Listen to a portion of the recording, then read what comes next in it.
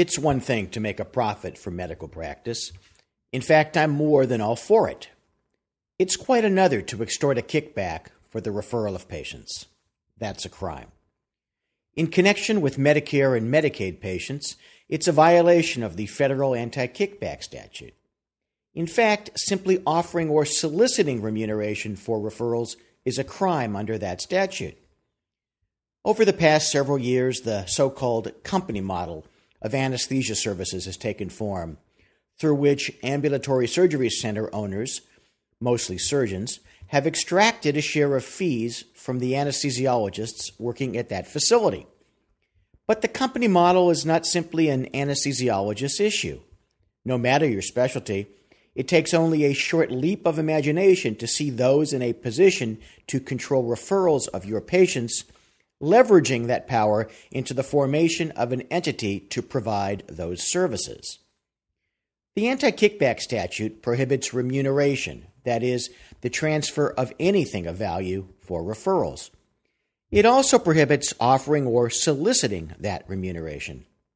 Certain exceptions, known as safe harbors, define permissible practices not subject to the anti-kickback statute because they are unlikely to result in fraud or abuse. The failure to fit within a safe harbor doesn't mean that an arrangement violates the law. There's just no free pass. The Department of Health and Human Services Office of Inspector General, commonly referred to as the OIG, coordinates enforcement of the anti-kickback statute. The OIG uses the term joint venture to mean any arrangement, whether contractual or involving a new legal entity, between parties in a position to refer business and those providing items or services for which Medicare or Medicaid pays. Some joint ventures are legal, others are simply disguised violations of the anti-kickback statute.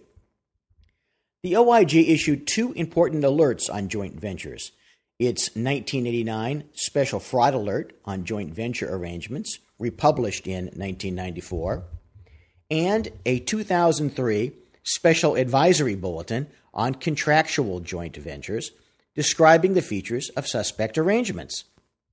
In essence, suspect ventures involve an owner in one line of healthcare business, which expands into another related healthcare business line to serve the owner's federal healthcare program patients.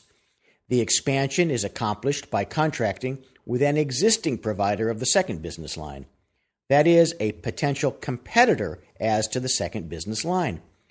The owner essentially arranges for the existing provider to run the new business line for the new venture, with the owner participating in the profits from what are essentially its own referrals. Case law makes clear that even when a venture has many legitimate purposes, for example, the simple expansion of business to generate more profits, the fact that even one purpose is to profit from referrals of services is a violation of the law. Both the anti-kickback statute and the OIG's regulation set forth safe harbors, that is, requirements which, if complied with, provide assurance that the payment practice will not be considered a violation of the anti-kickback statute. The OIG's position is that good faith is required for protection within a safe harbor. Additionally, as the OIG made clear in the 2003 Special Advisory Bulletin, although a safe harbor may protect the payments in one direction, the discount given in the other direction may not be protected and therefore may trigger prosecution. As the general and the healthcare economies become tighter, more individuals and entities in a position to generate referrals will consider the profitability of joint ventures. A subset will disregard the issue of legality. It does not take much of a leap to see anesthesia company model thinking permeating into other areas. Orthopedic surgeons forming entities to capture a portion of the cash flow to pain management specialists, or in an almost full circle, internists setting up entities to capture the profit of referrals to gastroenterologists. Of course, these situations are rife with compliance concerns.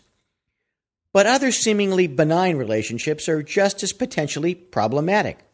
For example, a situation in which a hospital, through its affiliated foundation, controls enough referrals to pressure other physicians into a relationship with its new accountable care organization. Unfortunately, there's no bright line test, and the facts and circumstances of each situation must be fully analyzed to achieve an understanding of the potential risk. But in terms of potential penalties, fines, exclusion from Medicare and Medicaid, and even jail time, understanding the risk is worth substantially more than just a good night's sleep. For more information, read my article, The Company Model: Is Making Less Money to Work at a Surgery Center Worth Jail Time?